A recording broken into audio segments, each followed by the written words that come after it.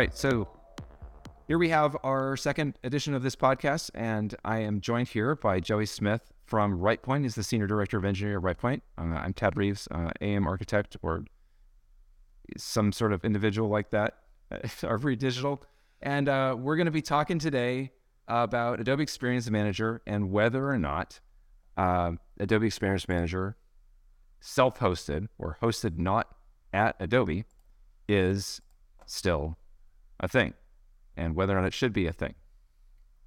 So, so I guess we can just kind of dig right into this. So first of all, super high level on Adobe Experience Manager. I think I want to just kind of talk through what it is, what it does, and why somebody should want to know about this at all. So I've got a little simplistic diagram here. And Joe, do you want to just give a quick overview on the guts of this, but also why any of this matters to anybody?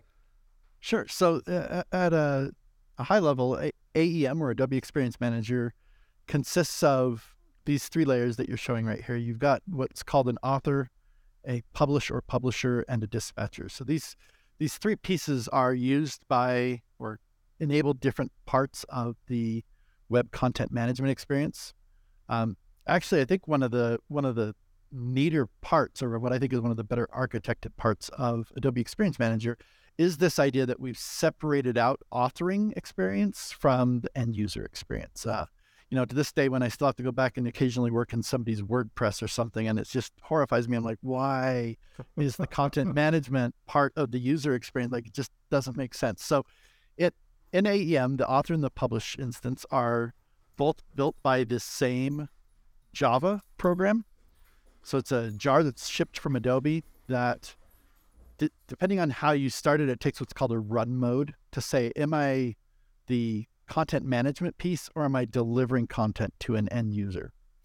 And then because it is Java, and because the nature of how an AEM page is built out of a bunch of dynamic components, they also tend to put it behind what they call a dispatcher, which is a proprietary module for the Apache HTTPD that is a reverse caching proxy with kind of a rudimentary WAF, or web application firewall, built into it. So you can say certain parts of the application are firewalled off or only accessible from certain clients or certain IP addresses and things of that nature. And then as people start to browse the website, it's building up an on-disk cache. And the publish instance and the author instance have this ability to go out and talk to that same dispatcher module and say, please invalidate the cache that you have on disk. I have newer content. There's also rules you can do, things like time-based and things like that. But the general concept is that you have this separation of concerns. I've got the author instance, which is where my employees, my content creation team, goes in to make new content in a component-based way. The publish instance, that is a rendering agent, or this job is just to render pages, and the dispatcher, which is a caching proxy server, so that people aren't constantly getting every page rebuilt from scratch. We're able to say, you know what, this page is cacheable. Let's go ahead and serve that out of the cache.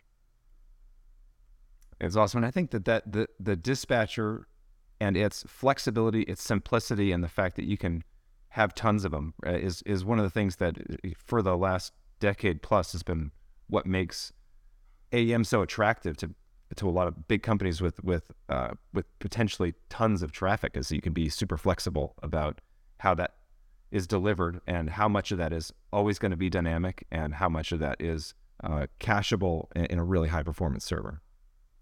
Yeah, for sure. It used to be a thing. My friend Pete and I, who also works at Rightpoint, we used to kind of tour the country talking to AEM user groups to say, boy, if you're not building your content so that it can be cached, you're missing the boat on AEM developer. The title of that was Develop with the Dispatcher in Mind. I think you can probably still find that podcast out on the internet if you Google for it. So you were a prolific podcaster back in the day. We used to do a lot more. There's one of those things where the day job gets in the way, and right. The content creation isn't part of what I do, for my paycheck. So yeah. Okay, good. Well, and that caching too is one of these things that when it's it's very easily fiddled with by the development crew. It's one of these things that you can have a lot of business confidence in also, because I've been on teams and in businesses where they had a lot of problems with caches being invalidated at higher levels and at your content distribution network and so forth, where you say, hey, I put out new content, but it's still not being shown. When you have the ability to really finely control and instantly control that caching tier, then it makes for a lot. And to enable the content creation team, right? To control that caching. So I can give them the ability to flush the dispatcher in certain regions in a controlled manner. So that way they don't have to be dependent on me to wait to invalidate their cache, but I don't have to be worried about them going out and invalidating, the main corporate homepage, and all of a sudden all of our published instances go down because we have no valid cache anywhere. So it does allow that very fine-grained control, and you can say, you know what, we've got a few users that are trusted, they know the platform well enough that we're going to give them that ability. Yeah. Well, so I want to move on to one other diagram here. So, and this gets more complicated, but I think that this might segue as to why people don't like doing this all by themselves anymore in a lot of cases, because it can get really complicated really fast. So one of the things I guess to bring up first is that the publisher and the author that you brought up are both Java application servers, and they're historically not terribly simple to set up, and definitely not simple to debug. The other thing too, and I'm not showing this on these diagrams because it'd get way too messy way too fast, is that in every single implementation of this, it's never just sitting in a vacuum. It's not just itself. Almost always it's connected to something, usually many somethings on the internal corporate side, whether it's a legacy CMS or some sort of search tool or the commerce system or whatever it is, and it's got its fingers in all kinds of different things, and there's all kinds of ways that can make things get vastly more complicated to run. But this diagram gives a little bit of the way that you might see it typically set up, or maybe 2-3 years ago would typically see it set up before people started having an option to have a cloud service to migrate this to. Go ahead. Yeah, so I was just going to add that, as you were mentioning, there's a lot of, when you get AEM, you're probably not going to say, you know what, we're just going to use this thing out of the box. It's not WordPress, right? What it is it's a platform for building an extensive content management that exactly matches your business rules and has all of your business's integrations that you want in one place, as opposed to something that's maybe a little more simple and a little more direct, but doesn't have the extensiveness and the capabilities that AEM has. And one of the things that that I should have mentioned earlier that I think a lot of people struggle with when they're first exposed to Adobe Experience Manager is it's not your traditional 3-tier architecture where you've got the application layer, the database, and then some kind of rendering. In AEM, the application state is stored in the embedded database, which is the Java Content Repository, or JCR, and that is part of the application state. So the pages and things like that, you can't just say, oh, you know what, my database is going a little bit slow. Let me shard the database and add some more RDS or something like that to it. Because it is using this kind of in-application database, it becomes a little more difficult to scale. You either have to scale vertically, meaning make our instances larger, add more CPU, add more RAM, things of that nature, or you have some limited ability to scale horizontally, but that has licensing implications. You have to look at what you paid Adobe for. They've only allowed you to use a certain number of production instances, and that can get pretty expensive pretty quickly. That's right. And that's where you get really, so what you said too about how everything is in this Java Content Repository and the application state. Well, that application state includes all of the installed code, the running state of that code. It includes every piece of content and what its current status is. Is it visible to the public? Is it there but it's not visible to the public? How many revisions does it have? Everything about it. What users were created? What possibly external facing users were created? And their how did they profiles. authenticate? How did it? Yeah, exactly. So all these things is all in this Java content repository. And so what you can do, I mean, yes, you can. These published tier servers that are the application server that renders this out to the public, you can go and copy paste those. But because of the fact that every single one of those has all of that data that it has to contain in order to be a complete server, those servers are gigantic sometimes. The small ones, the little itty bitty ones, are generally around 500 gigs. And the bigger ones can get much bigger. To the point we're talking about multiple terabytes, and those are ones too that you then say, well, can't we auto scale? Like even let's just say licensing wasn't a problem, because you generally pay for every single one of those that you have. Unless you have a site license, which is exorbitant, then you're paying for every single one of those application servers. So let's just say licensing was out of the picture, and you can do it. Even still, if you have a 1 terabyte or 2 terabyte or 5 terabyte server, you can't just copy paste that, and there's no cloud anything that can make it go any faster when you're saying, yeah, I am actually going to duplicate a 5 terabyte volume or a 2 terabyte volume and make a bunch more of these things. So it makes scaling and applying, even if you're hosting in the cloud, if you've moved it off of your on-premise location and you're hosting in the cloud, it makes that really trying because of the fact that all of that has to all be together in the same repository. Yeah, and there are some tricks that as AEM matured a little bit, there are some kind of workarounds and different things that you can use. They have different back-end engines that you can use and stuff like that. But even those all come with their own significant costs in both management and performance that, there's never really been just kind of this like magic wand that we can wave and say, oh, my AEM is now really scalable and I can auto scale on demand. Even the few customers I've worked with that did pay for that site license, they have to very carefully consider, when are we going to actually bother to spin up a new publish instance? When are we going to actually resize our author instance, or maybe even consider sharding our author instance? There's so many risks and challenges that come with all of that. And and the author instance too is, and that's, I think, a point that is going to take us on to just kind of what makes having a cloud service so cool is on the author instance.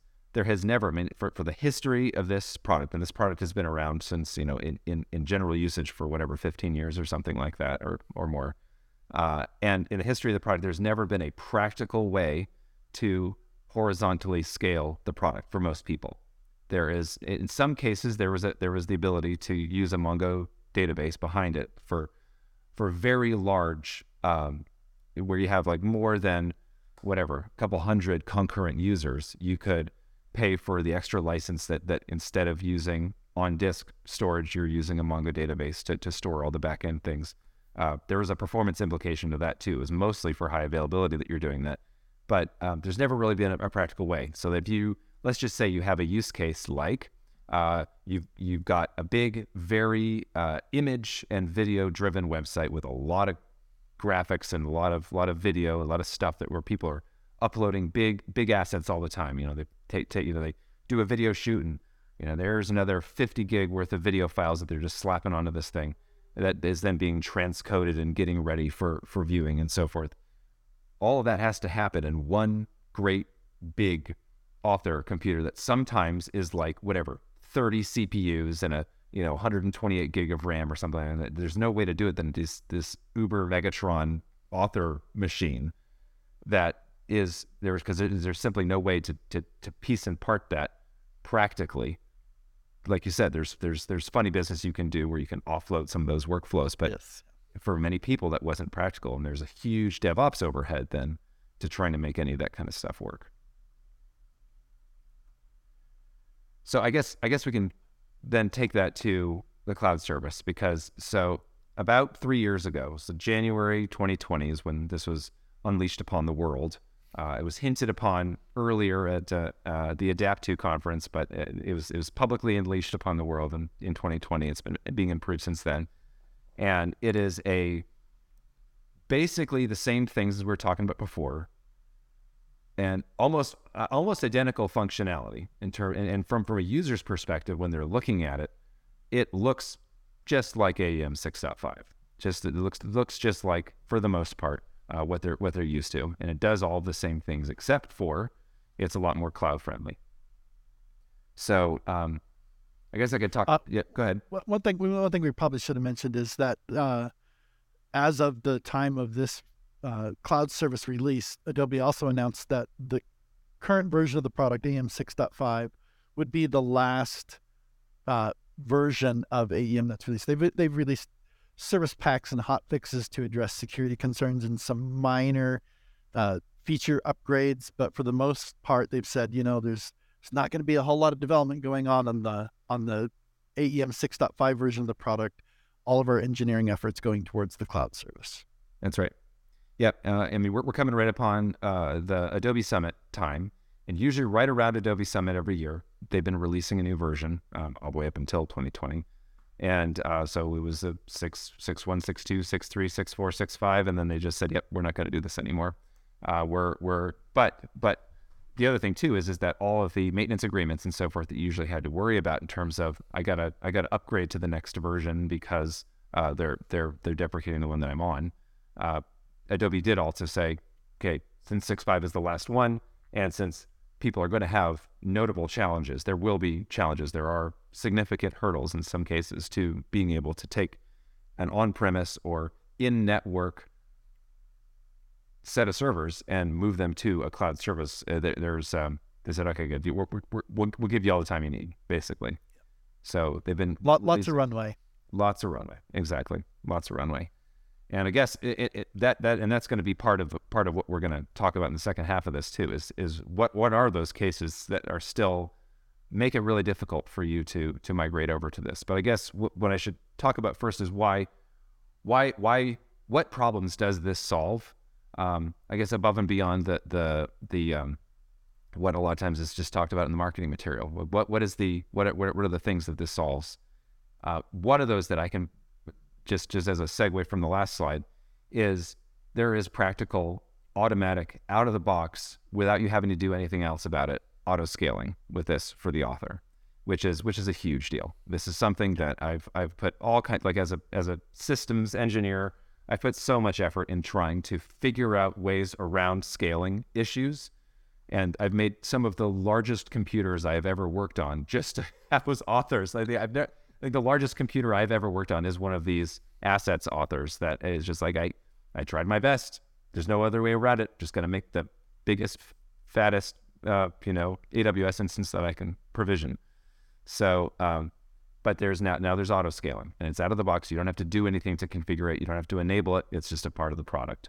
And the same with on the user-facing side, the publish-facing side is automatic, out of the box auto scaling. So and because of the fact there's some mumbo jumbo behind the scenes that I don't think we're going to bore the audience with right now, but there was a separation of concerns between the factory code, the stuff that actually runs the product, and all of the content, which is alike between all of the different the things that are mutable, things that can get updated while the application is running. Things like if a guy wants to publish a new version of the homepage or something like that, obviously the application shouldn't have to be restarted for that. But if there's new code or new factory code that needs to go out, then that gets stored in a separate location. Yeah, one other thing that I think is important to note in the AEM as a cloud service model, and one piece that I'm still trying to fully implement for some of my customers who are stuck in the on-premise world, is that they separated out the concerns of working on the web content management side and ingesting assets. So you talked earlier about that. People got to do a video shoot and they have, these massive videos, or they go out and do a photo shoot. One of my clients, they create about 100 gigabytes of new assets every day. Right. And for them, as you said, that's we've literally gone to the largest size of machine that AWS makes, and they're still like, why is this thing taking so long to ingest my photo shoot, right? Whereas Adobe has said, you know what, within the cloud service version of the product, we're going to split those two things out from each other. There's really not necessarily a good reason to tie those two pieces together. And so they've created what they call the assets microservice that allows you to more directly manipulate and work with the assets without impacting the people who are trying to create content and consume those assets. Absolutely. And that was one of the first things that when the cloud service first was released, and the sites, the the website, the site's creation portion of it still had a lot to be desired. The assets use case was immediately like, okay, why would I ever make this by myself ever again? Because I mean, like you were saying too, I had one of my customers that was a big AEM assets customer. We had to do a huge migration from other asset management systems into this. So it was like multiple terabytes that were going into this, and it was so fast to get them in. I was uploading it a lot of times from my desktop, or in some cases from the customer's network, and I was getting wire speed on the way in. We're talking, 500 megabit easy. It's just hauling in and then just renders it and it's through without any impact whatsoever to the people who are working in the authoring environment, because it's going to these microservices that are just spinning up in Azure and then plopping the metadata and so forth into AEM. So one of the other things too with that is that Adobe has gone a lot further on those microservices with other ways of plugging additional functionality in there. Like as an example, you look at what they've just with the Photoshop APIs. I don't know if you've seen that recently, but yeah, it's just fabulous. You basically are taking all the power of Lightroom and of the Photoshop desktop application, or anything that you may have previously scripted with Photoshop actions as a designer. Like if you get a layered file and you've got French, Italian, German, Spanish, Hungarian, whatever versions of a product, and you need to flip it out, throw a drop shadow on it, and then save out a PNG and a couple of JPEGs or something like that. That all can be done as part of an AEM asset ingestion pipeline right now. It's a completely new world. All that stuff there was Mac Pros that were under desks that I used to see doing that kind of stuff, and uploading them. But that's all part of the cloud service now.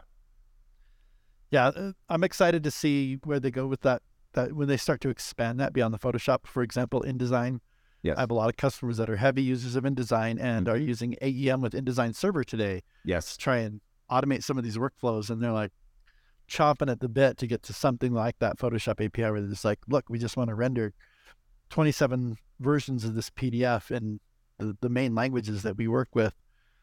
And, all the content exists. It's all in different things in the InDesign file, and with InCopy to manage the languages.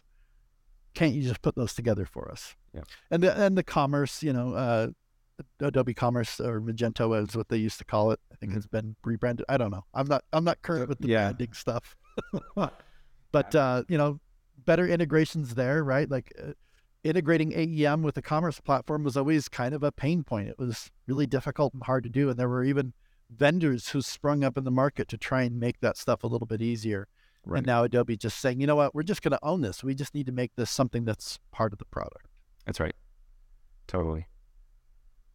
Okay, so there's scalability. The other thing that you get with Adobe owning this now, because one of the more painful things about being a systems guy, being a project manager, being a product owner of an AEM site, one of the most difficult things was the fact that you were basically always in an upgrade cycle. It always seemed like only about a third of the time were you doing new development and like, let's do a fluffy new front end of our site or something like that. We don't actually have an upgrade right now. But it seemed like the rest of the time you were in the middle of an upgrade cycle. Yeah, we're still doing a 6.2 to 6.3 upgrade or something like that. And this is one of the major goals of this, was to make, and this is Adobe's goal all along in this, to make it so that upgrades were as painless as they could possibly be. And in this case, they're mostly automatic.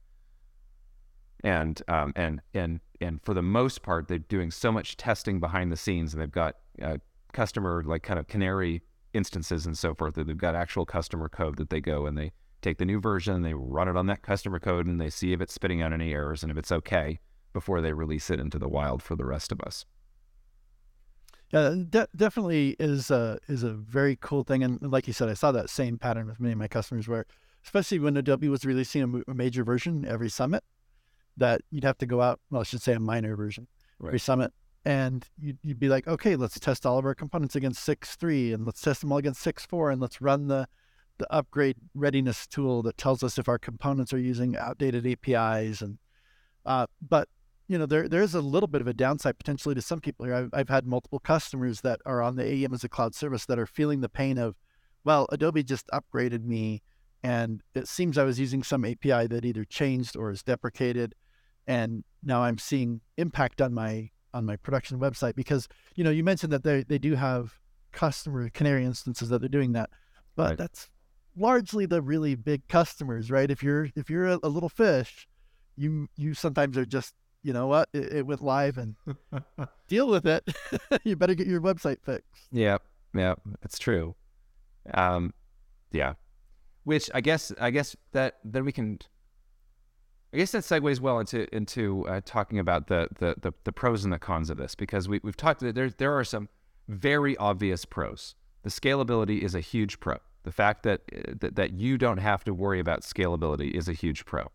The fact that you're on a constantly, like once you have gotten yourself onto this platform, you're constantly on a vendor supported version of the platform. You don't have to worry about the version that you just purchased is going out of support in a year, and you have to worry about spinning up a team to get you onto the next one. So that's nice. There are IT overhead considerations, which makes this attractive for a lot of teams, especially if you've got a developer or a front end heavy team where you're mostly looking at new feature development, and you don't necessarily have a big DevOps crew to support this. And if you can not have to pay a DevOps crew, which they're not cheap at all, and because of the fact that this is such an exclusive product with such a difficult runway to get in on, it's not like something that, where there's a free version where people can get their hands on it, like WordPress, where anybody with a website has used WordPress. Almost everybody in the IT world has spun up a WordPress environment at some point in their lives, right? But whatever, only 0.5% of them have spun up an AEM environment or less, right? So not having those DevOps guys that you have to pay is a big deal in some cases. Or even if you have a DevOps team, but they're just never going to be the experts in AEM because it is Right. so different from every other product that they're used to using. Right. Yep, that's true. And then the other part of this is setting up a really repeatable and safe and high velocity continuous integration framework for the environment. And that is something where some of the largest companies that I've dealt with are still deploying manually by deploying, to each individual server themselves, and are still manually making changes to Apache and so forth. Like it's a historically hit and miss type of a thing. You have to have VPs who say, you know what, nope, this is getting automated. Because the other ones just like, yeah, it costs a lot of money. Yeah, I guess we're not going to do that right now. And so the thing that you do get out of the cloud service is there's only one way to get code into the cloud service. It's Adobe's Cloud Manager, which is a web-based set of APIs, but basically a front end that lets you go and get all your code in it. There's only one ingestion mechanism to get the code in there and to get it tested and so forth. But what you get that as a part of the product. You don't have to design your own CI/CD framework. There is only one way. So if you have a particular set of requirements, that doesn't mean you don't have to do any of those things of designing your own CI/CD around it, because if you have particular requirements, you've got security scanning tools and things that you have to get in, you're still going to have to integrate that somehow. But you're not required to just to get basic automation, like I want to deploy with the push of a button and I want to be able to roll back, or something like that. That all, like blue-green deployment is a part of this, where it deploys the new live stuff while the current stuff is still being served. And they do have, in addition to that CI/CD pipeline, they have things like SonarQube and some things like that, where they've set up some quality gates and things like that, that even a lot of the customers who have gotten to the automation pieces maybe don't have the sophistication level of AEM as a product that the Adobe engineering team does, to say, we can very clearly define some SonarQube rules that identify patterns that we see thousands of customers misusing, right? Because we have so many different, interactions with customers. And so, I can write SonarQube rules for myself, for my own implementation of AEM, but the broader the experience you have there, the more powerful something like that becomes. Right. All right. So let's just then the cloud service does a bunch of awesome stuff. So there are, however, lots of companies that are still running AEM themselves, either via a vendor like yours and mine, or they're just doing it all in-house. And why is that? Why are they still running it? Like, is it just that they haven't gotten around to it, or are there legitimate reasons still at this point? Because the product has gotten 3 years to mature at this point. Yeah. Are there legitimate reasons that customers still have, or things that cloud service is still on the roadmap to be able to tackle, use cases that it still has to be able to tackle?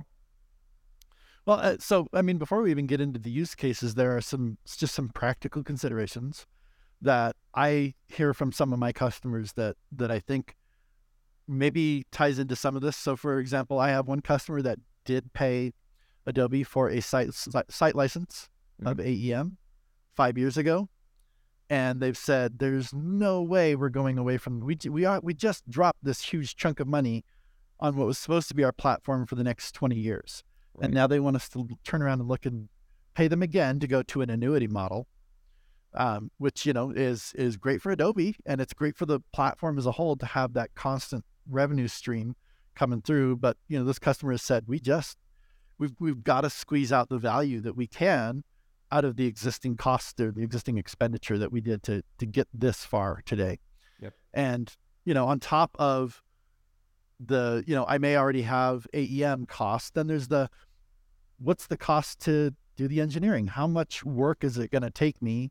As much as we all like to pretend like developers are perfect and they always do exactly what they're supposed to do all the time, there are a significant number of the pieces of AEM that in the cloud service model you've been told this is off limits. This is taboo. You don't touch this anymore.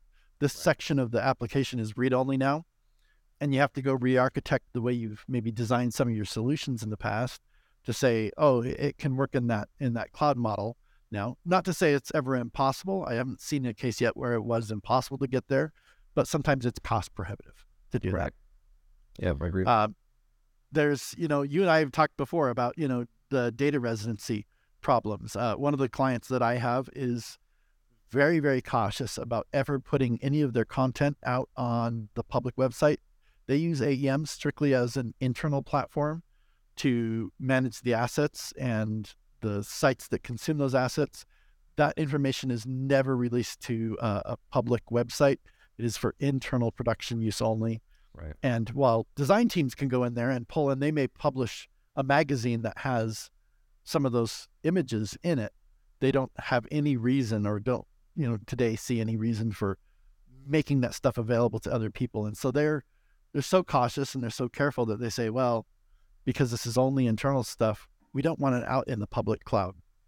We have it in our own AWS that we own. Actually, in fact, that customer uses a lot of, I can't remember what it's called now. It's one of the CNCF platforms where they basically are running AWS API compatible things on on-premise hardware. Right. But it's physical gear. Yeah. They can walk down. They can walk down and reboot a server. Yeah. So from a data residency standpoint, there, because that's a big deal, and that's not everybody. Like you're a up and coming footwear company or something like that, and you're primarily you're media driven. You have to have excellent cutting edge commerce. You got lots and lots of media, video, stuff like that. That data residency is not, and security is not necessarily on your top 3 or something like that. But one of the companies I did a lot of work for was a big bank in Europe, and data residency was a huge deal. And so there's nothing that you're going to do. There's no dog and pony show that you could do, no silly dance that would convince that chief security officer any differently than, okay, if I say, go get the hard drive that has this thing on it, you go get that hard drive. You know what I mean? Or something like this, when they released their quarterly reports, there was this whole dance around releasing quarterly reports whereby even sysadmins, everybody was locked out of the system so that nobody could speculate on the data that was released in the quarterly report before the quarterly report was released.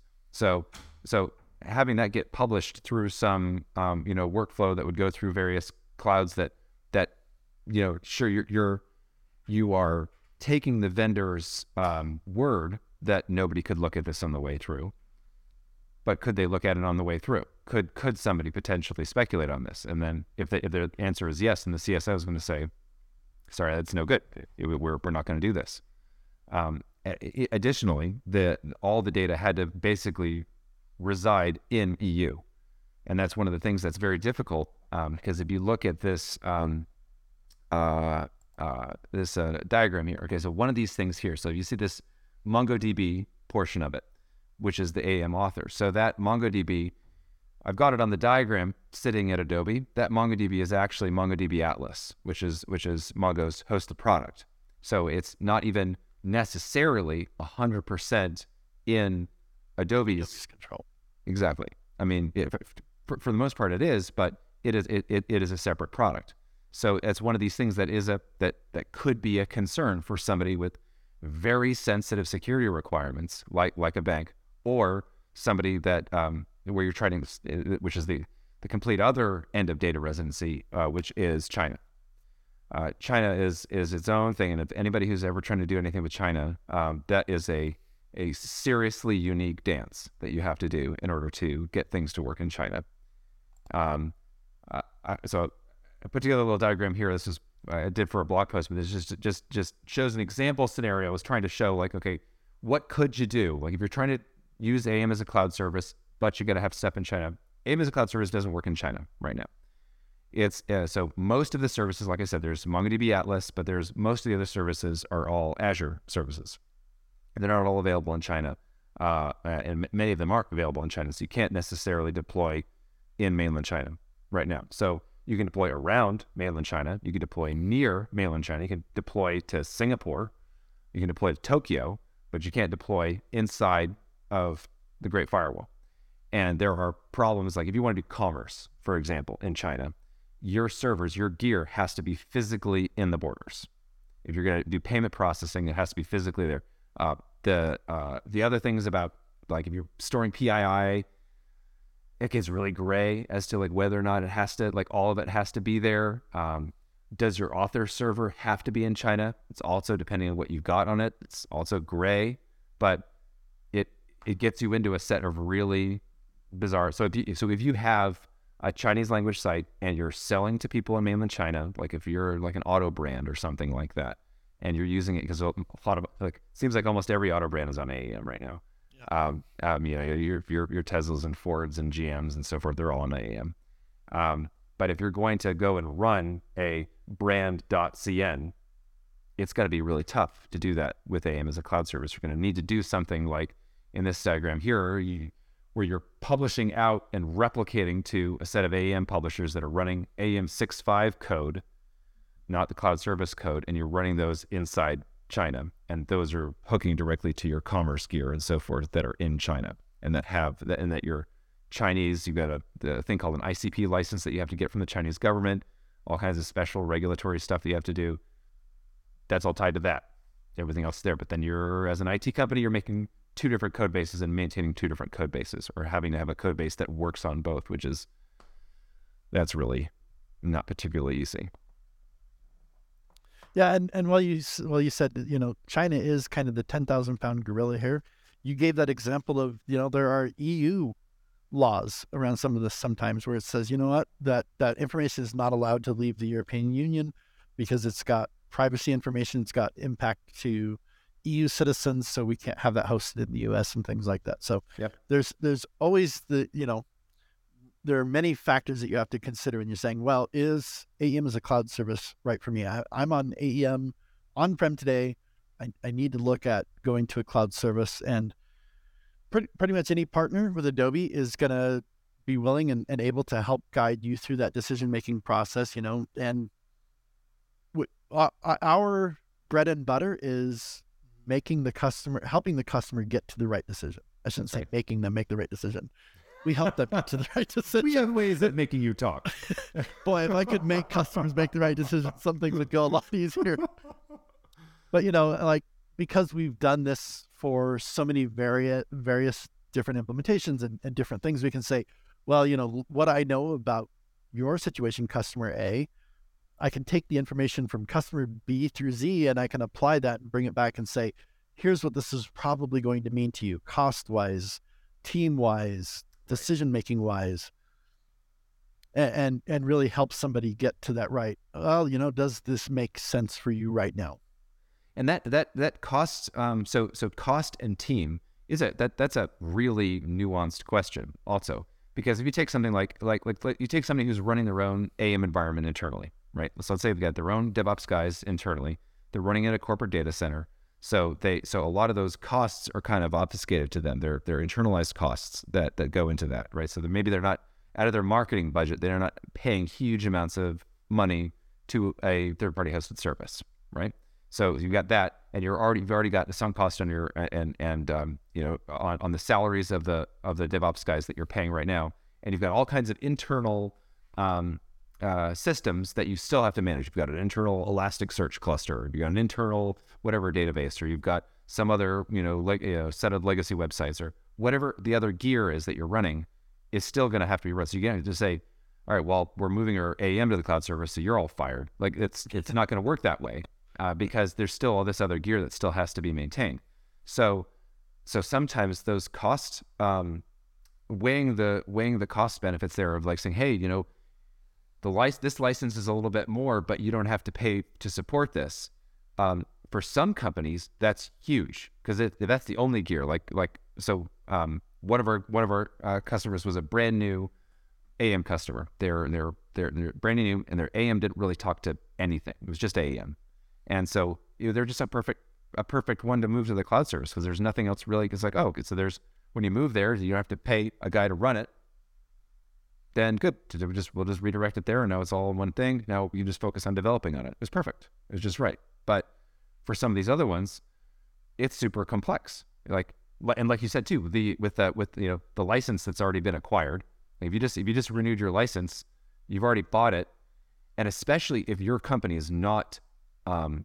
It's not a marketing company, like it's not a media company. Like let's just say you've got like one of ours is they manufacture things like there's some parts and stuff like that. Yes, they have to have they've got 20,000 SKUs or 50,000 SKUs or whatever they've got. So there's a lot of stuff to handle. So yes, AEM is the right fit for that, but their marketing budget isn't gigantic.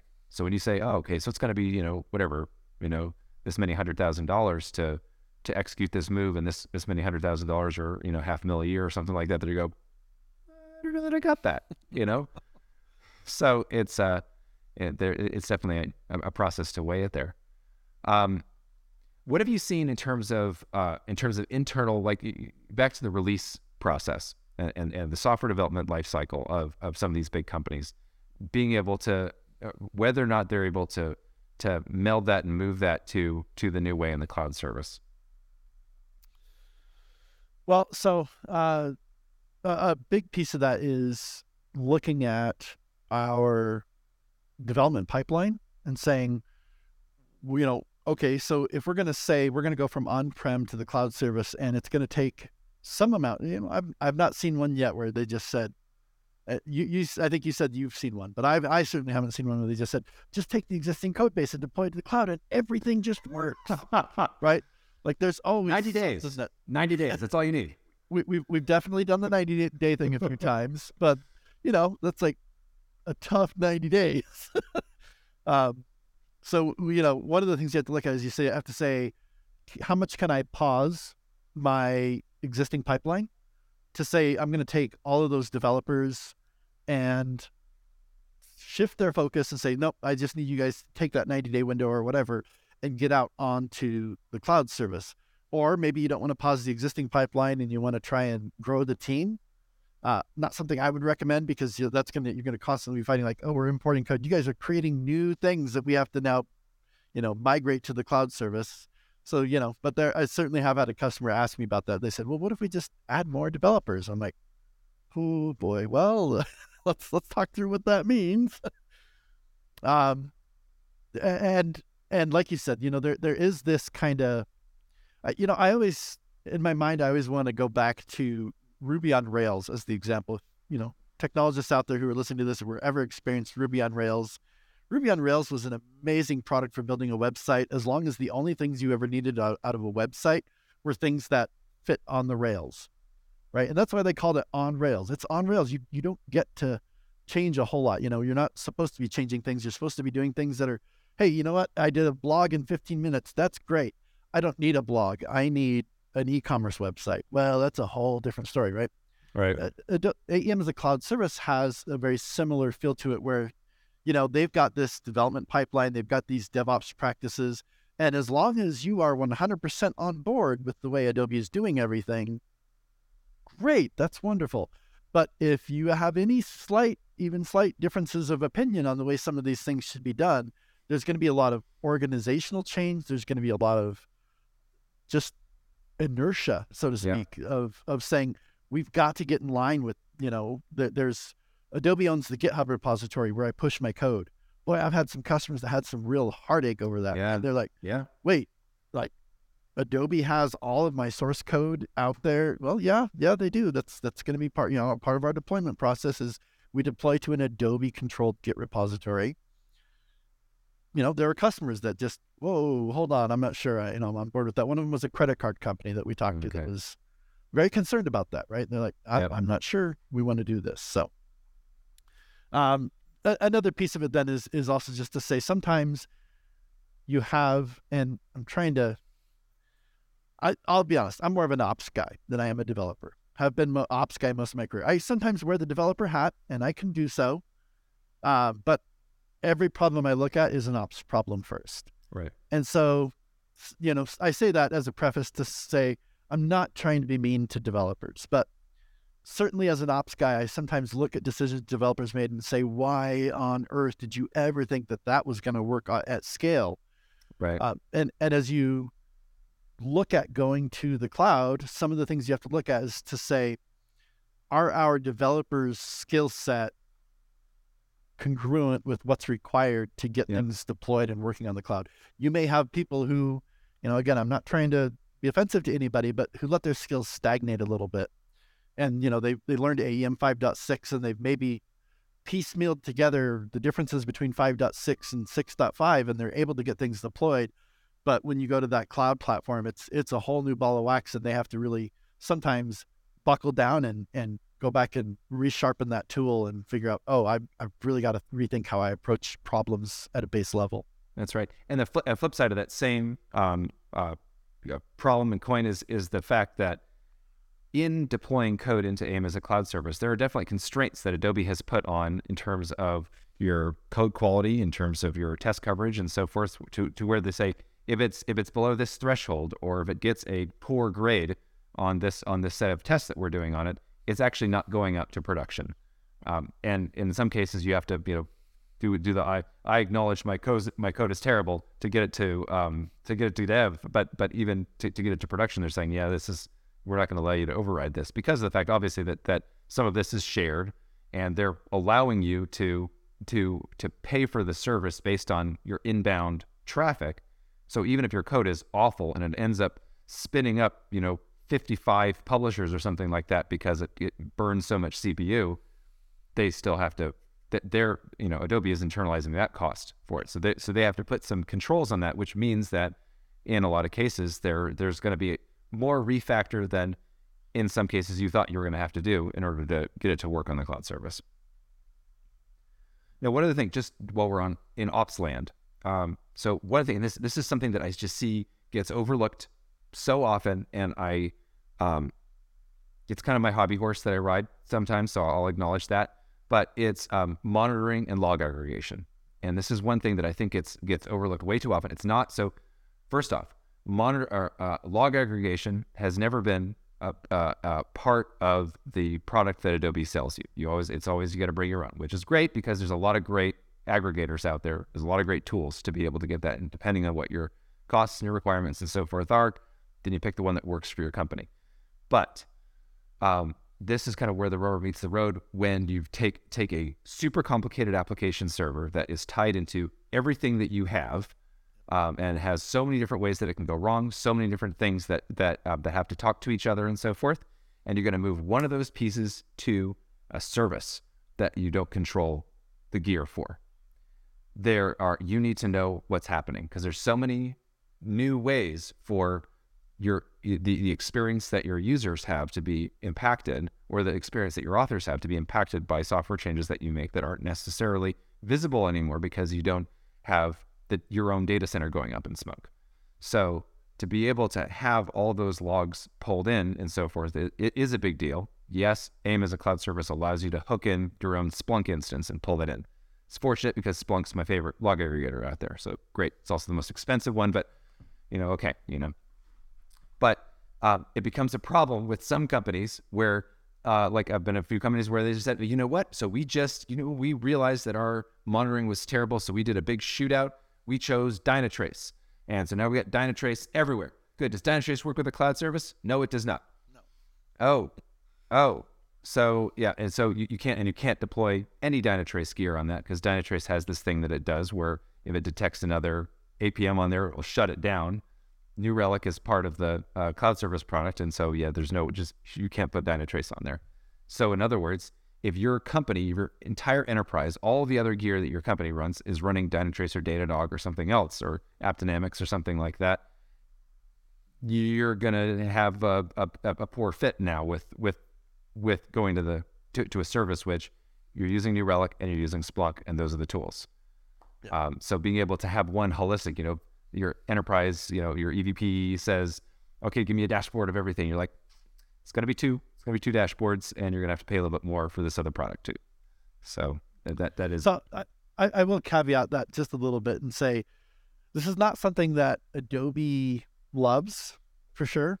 But we have in a couple instances managed to get customers' elk stacks to pretend to be Splunk for AEM.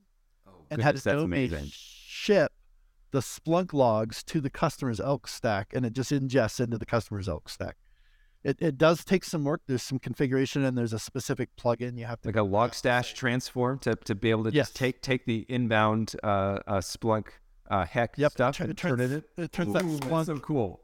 I can't remember what they call whatever the Splunk agent is that. Yeah, the HTTP endpoint connector, the heck. Yeah. Yes. Yeah. There you go. Yep. Yeah. So there is a Logstash plugin that pretends to be the Splunk HTTP endpoint connector, and it will receive those messages from AEM. You tell Adobe, it's not Splunk, but we're just asking you to just treat it like Splunk, please. Just ship it. It's not your problem that it's not Splunk. Right. We will take care of that piece of it, and then it gets into the customer's elk stack, and they're able to do what they want with it. So.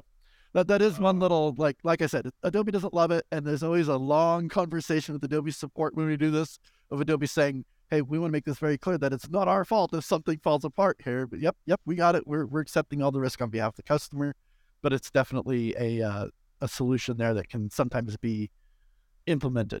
That's a super lovely idea, and now I'm actually going to have to go try that. I really love that. Okay, cool. So here's another one too, and we're only got like 7 minutes until we're at an hour, and I kind of want to see if we can somehow sneak us in there. So another one is support structure, and this is one thing that is gosh, it's a deep subject, but it is. There's one company that I worked that I did some consulting for, and the entire reason why they couldn't be on AEM as a cloud service, and the entire reason they weren't on Adobe AEM Managed Services, what came down to support.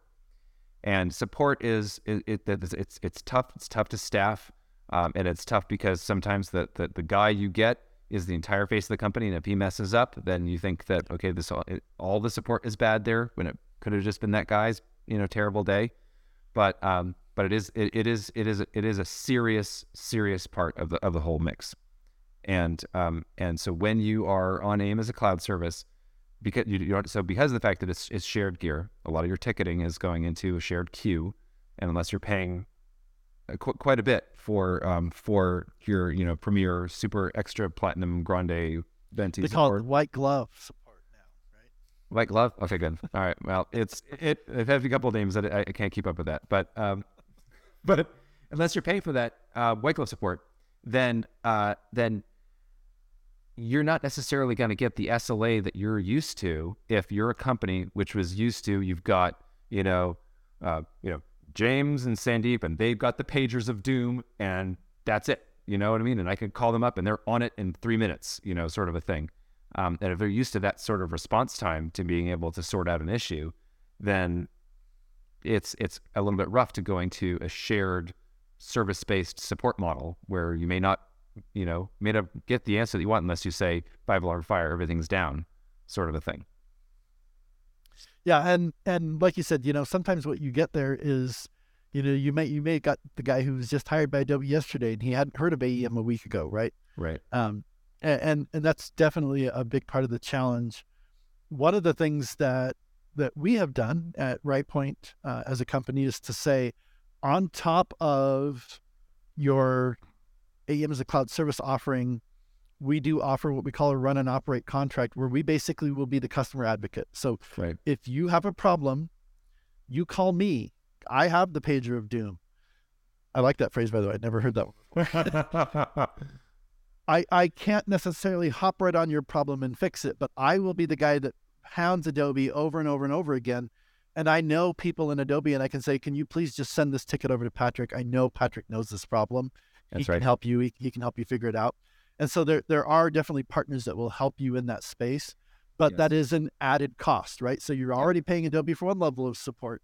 And I did have one customer who was very upset about this idea. They're like, wait, I'm paying Adobe for support, and then I'm paying you to support me in Adobe support. And I'm like, well, so we talked through what it was, and we actually pulled up some tickets that they had filed with us, and I showed them, this is the amount of back and forth that it took me with Adobe to get your problem resolved. Now, do you really want someone at your organization having to have that deep AEM internals conversation with Adobe?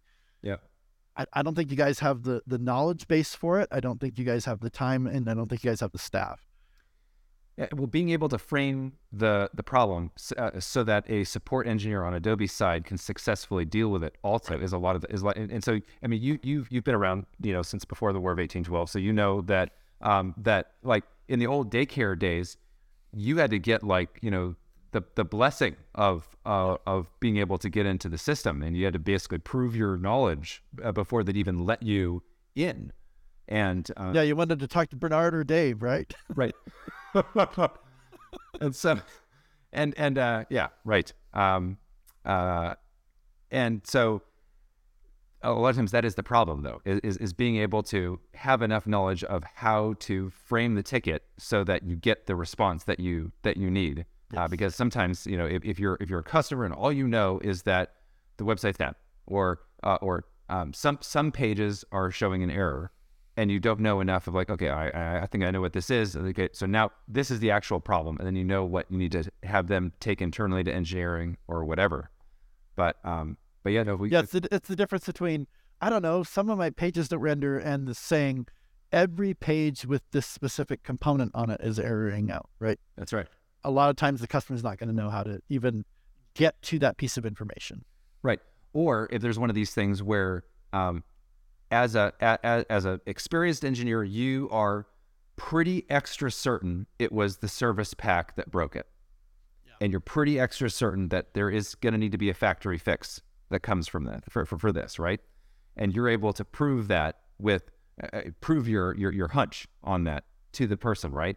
Whereas a lot of times, if you don't have enough info, you're not going to be able to convince the guy on the other end, or it's going to take you a month to convince the guy at the other end that it was the service pack that broke it, and not just the customer is being silly with their code or something like that.